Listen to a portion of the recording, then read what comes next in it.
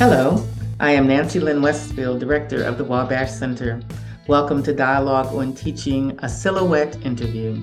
The Silhouette conversations are sparked from a list of standardized questions. We have the good fortune to hear firsthand from teaching exemplars about their teaching and teaching life.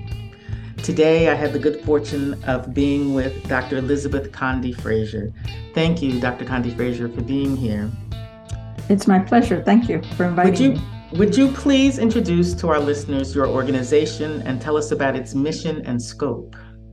Absolutely. The Association for Hispanic Theological Education is an organization that networks Bible institutes, seminaries, colleges, and other entities that are doing both formal and informal theological education in the Latina community.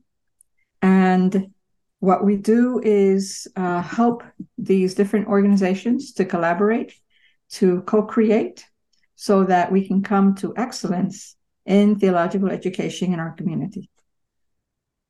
And the Wabash Center recently is glad to be in partnership with you, right? So I'm very happy that our collegiality and our friendship over the many, many years continues.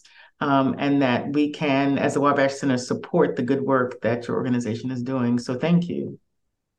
Thank you for that opportunity. It will allow us to definitely work on the side of teaching excellence as we create teachers for teachers in that project. That's right. So let's get started with our questions. Question one. Dr. Conde-Frazier, when you were a child, what did you want to be when you grew up? I wanted to be a pastor. Wow. By the time I was 7, I knew that. But I also loved teaching. When I went to school, I came home and I taught my sister, who was younger, everything I had learned that day. So by the time my sister went to kindergarten, she was bored. That's right. But go back to the pastor part. What was your awareness that you wanted to be a pastor? You know, it's interesting. I'm not sure of how to talk about it, like an awareness per se. I was coming out of a meeting with my mother in church, and another woman came up and asked me what I wanted to be, and I told her I wanted to be a pastor. She told me women aren't pastors, they become missionaries. She gave my mother a book about a missionary to read to me. My mother read the book to me, and she asked me, "So what do you think?" And I said, "That's a nice story. I really like it, but I'm not going to be a missionary. I'm going to be a pastor." I had a sense as I was listening to the story that there were things that this woman in the story did that didn't appeal to me, that it wasn't what I wanted to do. So by the time I was 9, I was also writing what I thought were little books, right? In both English and Spanish. I knew that it was important to be bilingual. And so I was writing little books like Who is God? Really, right? So I think about it now and I go, oh my goodness, how did I do that? So these were my passions, and I just sort of worked with them. My grandmother was a woman who started after school centers before there were after school centers. And whenever she ran into something that she couldn't help a child with, she would say to me, "Come over here and help him or help her do X, Y, or Z." And she would give me a few tips on how it's important to understand listen to the person and see how it is that they're figuring it out first and where it is that things don't work. So she was a teacher par excellence. And she had me doing this with her. I didn't have a choice. I just had to do it. And of course, those of us who are immigrants, when we're in the classroom, we teach. Teachers don't always know how to relate to the child who's come in. And we're given that responsibility. We don't get paid, but that's the responsibility that we have as immigrant children. That's our work. So we do those kinds of things. But I think that what I liked about pastoring was the preaching piece. I liked public speaking. I liked helping. So I saw pastors doing that, and I enjoyed watching people in leadership. So I think that those are the things that appealed to me, and teaching was a huge part of pastoring in the Latina church. Mm-hmm. Next question, and you might have started down this road, but the next question is, who was proud of you when you became a teacher? So in your case, I mean, you started teaching as a child even. So, pick whichever point of I am now a teacher. Who was proud of you when you became a teacher? Um, my entire family, except for my father, I lived in an extended family, and everyone was involved in teaching in Sunday school, except for my grandmother and my father. So we would sit down Saturday night and prepare our lessons and prepare not videos, I'm thinking in Spanish, recordings of things like if it was Noah's Ark, we did all kinds of animals. Everybody had an animal that they did, and we put it on this recording for the kids, all of that, because we couldn't afford to buy the full kit of the Sunday school. So we created what would have come in the kit. And I remember that my aunt was putting something together. I was in the second grade, and the family talked to each other about what they were doing. And I told her, I said, that won't work. This is what's going to work better. And she was teaching fourth grade. So she looked at me and she said, Nena, which is a term of endearment, right? Little girl, but it's a term of endearment. It's not belittling you. And she goes, Nena, that's a really good idea. I really like that. She goes, why don't you help me teach? And so she would always include me in the preparations of things, and she recognized my gifts in that area. Who has influenced your teaching for the better? At different points, different people. My mother was an excellent teacher. She asked questions, and she had an art for asking questions. And she taught me about that, and she taught me why questions are important. And basically, it's because of how questions empower people to discover themselves. My colleague, Frank Rogers at Claremont School of Theology, was also an excellent teacher. He was great at creating groups where people could teach each other, could come up with pieces that were important around social justice and how those should come before us. He was very good at bringing different cultures to talk to each other as well.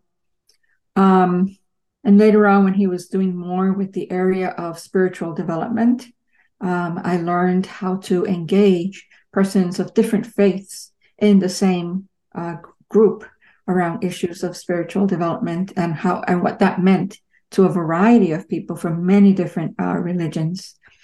It was a very diverse student body. Mm-hmm. And the students, I have to tell you, the students taught me. Yeah. Because you listen to what it is that they need, you listen to their protesting, and you learn from them. What has surprised you about teaching or the teaching life? How deep your own life has to be in the area of spirituality and in the area of learning. In spirituality, for me, the relational is a very important part of what spirituality is about. It's central. So what it means to really listen and to withhold judgment. I grew in terms of my own biases, recognizing those, working with those. I grew in terms of learning the different silences that are necessary in a classroom, both on my part and the part of the students, so that we can cultivate silence as a way of teaching and learning.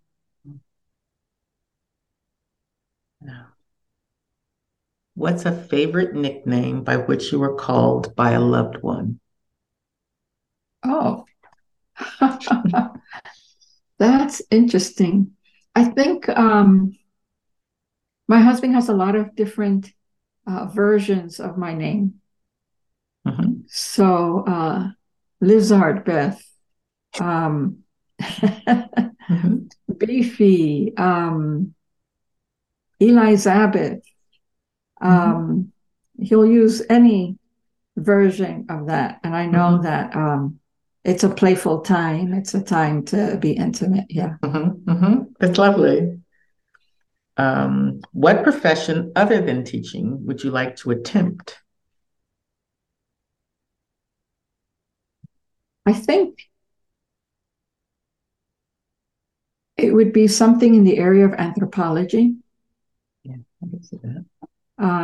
There's a social scientist in me for sure. I can see that. And so anthropology, the study of cultures and becoming immersed in them, and not only to learn, but to help persons value themselves and better their communities. I think a good anthropologist should be able to do that, which is why I enjoy doing participatory action research or participatory research when I can't fully engage in the action piece.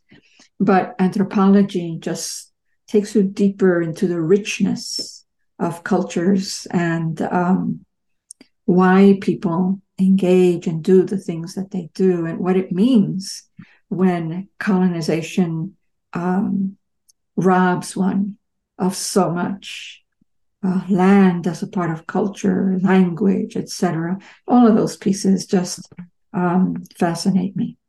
The stories, the music, the children's games, the folklore, all that. Just all rich. Yeah. Do you enjoy writing in longhand? And if so, what is your preference of ink pen or writing utensil? Yes, I do enjoy writing in longhand, and it's not because I'm adverse to technology. I use technology a great deal, but what writing in longhand does for me is that the contact of the pen to the paper allows something deep inside of me to flow.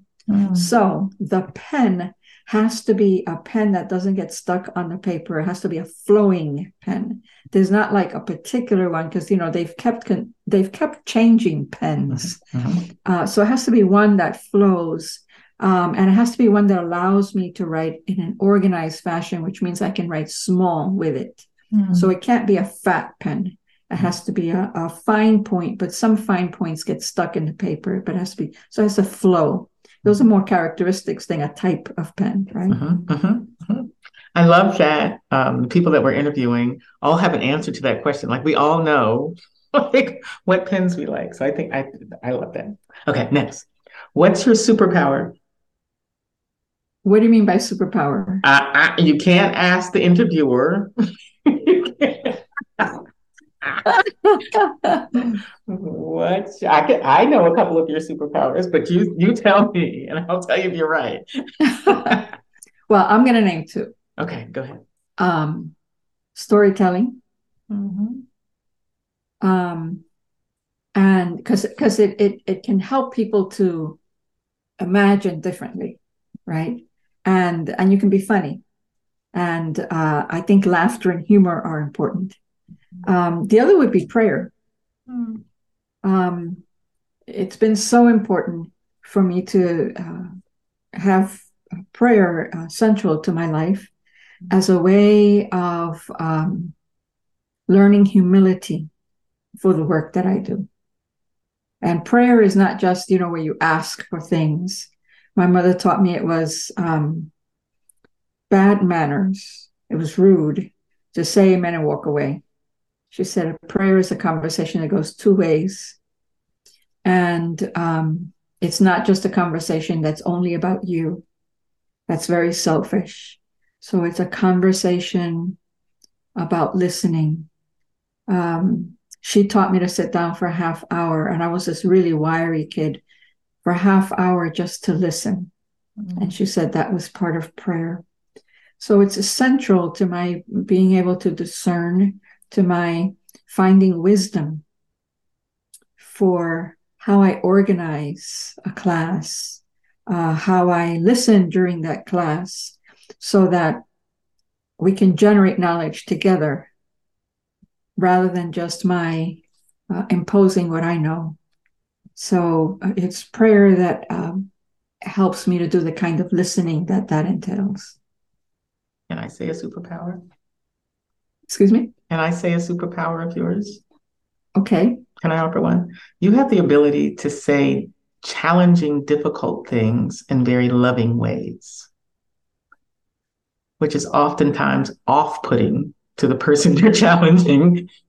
Right. So you have this amazing ability to say to people, prophetically even, the kinds of changes that need to happen in the world without alienating that person or dehumanizing those people. And I think that's a superpower. I have often admired it. Thank you, Lynn. I don't know that I would have seen myself that way. Many times I got to bed feeling guilty, like, oh God, did I need to say this or what have you? So I'm glad that the love shows. Yeah, it does. It does. Yes, it absolutely does. Next question. Next question. Remember, I'm going down my list. What's your favorite cuss word? Oh, the one that I say the most. I guess it's the sugar honey iced tea one. It comes quickly to me. Mm-hmm. And if I feel bilingual on that day, it would be a kind of an equivalent, right? Mm-hmm. It's like, the kind of thing you say in frustration, or even the kind of thing that you say when you're giving force to what you want to say, not necessarily as a curse, but to give force to what you're saying, which is the word coño in Spanish. Okay. How have you survived certain violences in teaching? By thinking before I speak in that moment, and by not letting it go, but insisting on addressing it in the moment, and getting people to think about, I'm going to give you a chance here to rethink this, because I don't think that's really what you wanted to do or say, but this is how this is coming forth. I want you to take a few moments to think about that and come back and address this. I think people also need time to not feel like they're put on the spot or on the defensive, but so that they can sort of recapitulate, they can sort of, rethink. That gives people the benefit of the doubt that, you're having a bad day, or you felt really frustrated about this, or for some reason, this is really pushing your inner buttons, and you can think about what just happened to you in that moment. Because I think that when we perpetuate a kind of violence, that we are not at our best, and that if I perpetuate violence toward you, I'm really doing it to myself as well. There's something that just cuts against the grain of who I am as a person, because we weren't created for violence. And it cuts against the grain of my own soul. So I like people to have an opportunity to think about what that means. If it's physical violence, you don't get the chance to do that all the time. You need to find a safe space for yourself very quickly. And not normalize it, not say this is, and there is physical violence. We need to say to our listeners, there is and continues to be moments of physical violence for many of us in our own classrooms and in the teaching life, even in our profession. Absolutely. So that's what you're talking about. You're not talking about in the street or in the grocery store. You're clear that you're still talking about your own teaching and teaching life. Absolutely. Yeah. We're talking not only about, a seminary or a classroom. We're talking about, there's a lot of teaching we do in the church, and it happens there too. Yes. Next question. What healings have you witnessed or received in teaching or the teaching life? I'm going to describe one. I was using some theater of the oppressed techniques. There were students in my class who had been through war We were doing readings where the authors were speaking about that type of violence and so forth, but it was obvious, and my students, went back to check out the author, and it was obvious that the author themselves had not been through a war, but was speaking about. And the students said, the knowledge we need is not here. So I listened to them. We let go of that reading. And in the process of looking for other readings that would be more apropos, we did some Theater of the Oppressed pieces. When we were doing that, there was a student who had been an oppressor, had been in a position to be an oppressor, not necessarily in a war situation, but just to be an oppressor. And because that student had to play the part of a victim, and of course, I didn't know any of this, right? But they had to play the part of a victim. That student came, we processed what happened after each technique. And that student said, with tears, with great desperation almost, I need to go. I need to go back to my country. This is what I and my family perpetrated against indigenous peoples. And I have to go back and make this right. Mm-hmm. So you're not going to see me for a couple of weeks. Please pray for me. I have to go and fix this.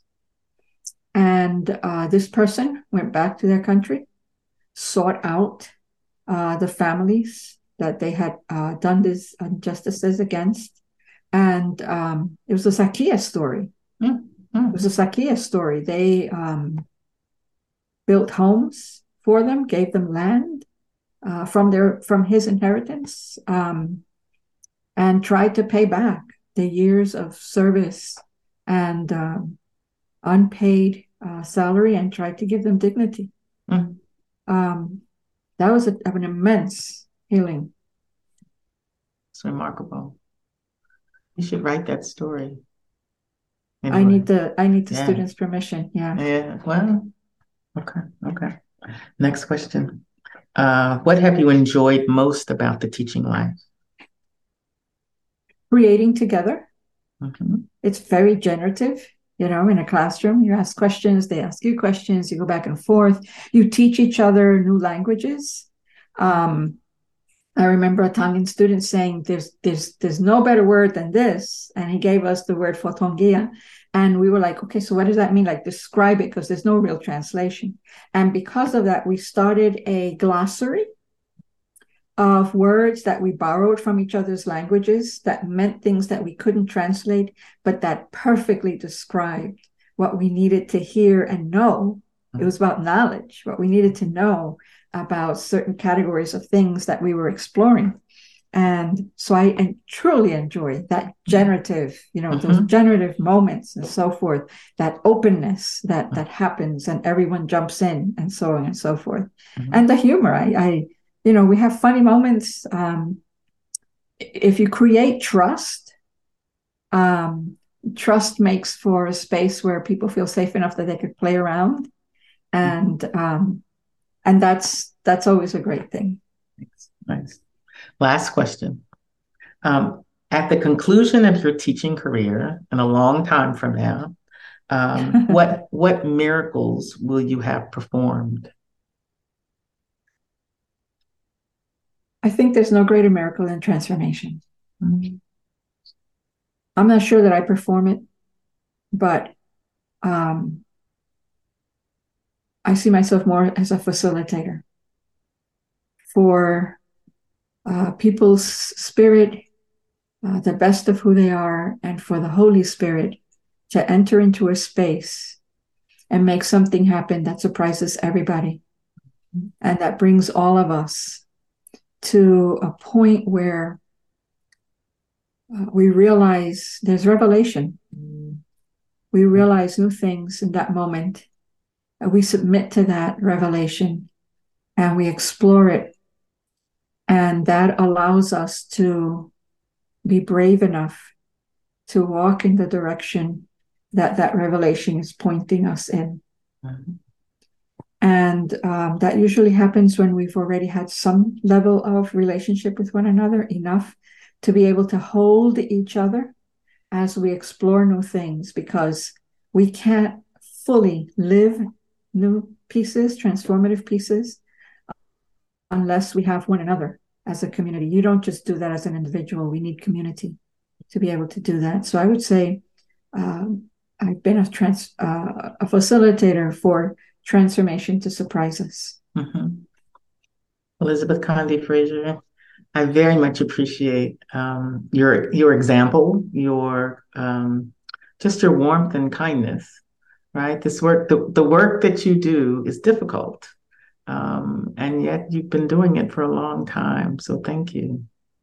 Thank you so much, Lynn. It's been great to hear your questions and answer them. There have been questions that have helped me to reflect in this moment. Thank you for the gift. Thank you. To our listeners, the Wabash Center website is the place. Look on our website for information about our cohort groups, workshops, colloquies, roundtables, information about our educational resources, including our journal on teaching, our blogs, and an entire array of podcasts. Look on our website also for our re-granting program. A special thanks to sound engineer Dr. Paul Myrie and podcast producer Rachel Mills. The music which frames this Silhouette podcast is the original composition of Paul Myrie. Wabash Center for more than 28 years is exclusively funded by Lilly Endowment Incorporated. And we are out. How was that, Paul?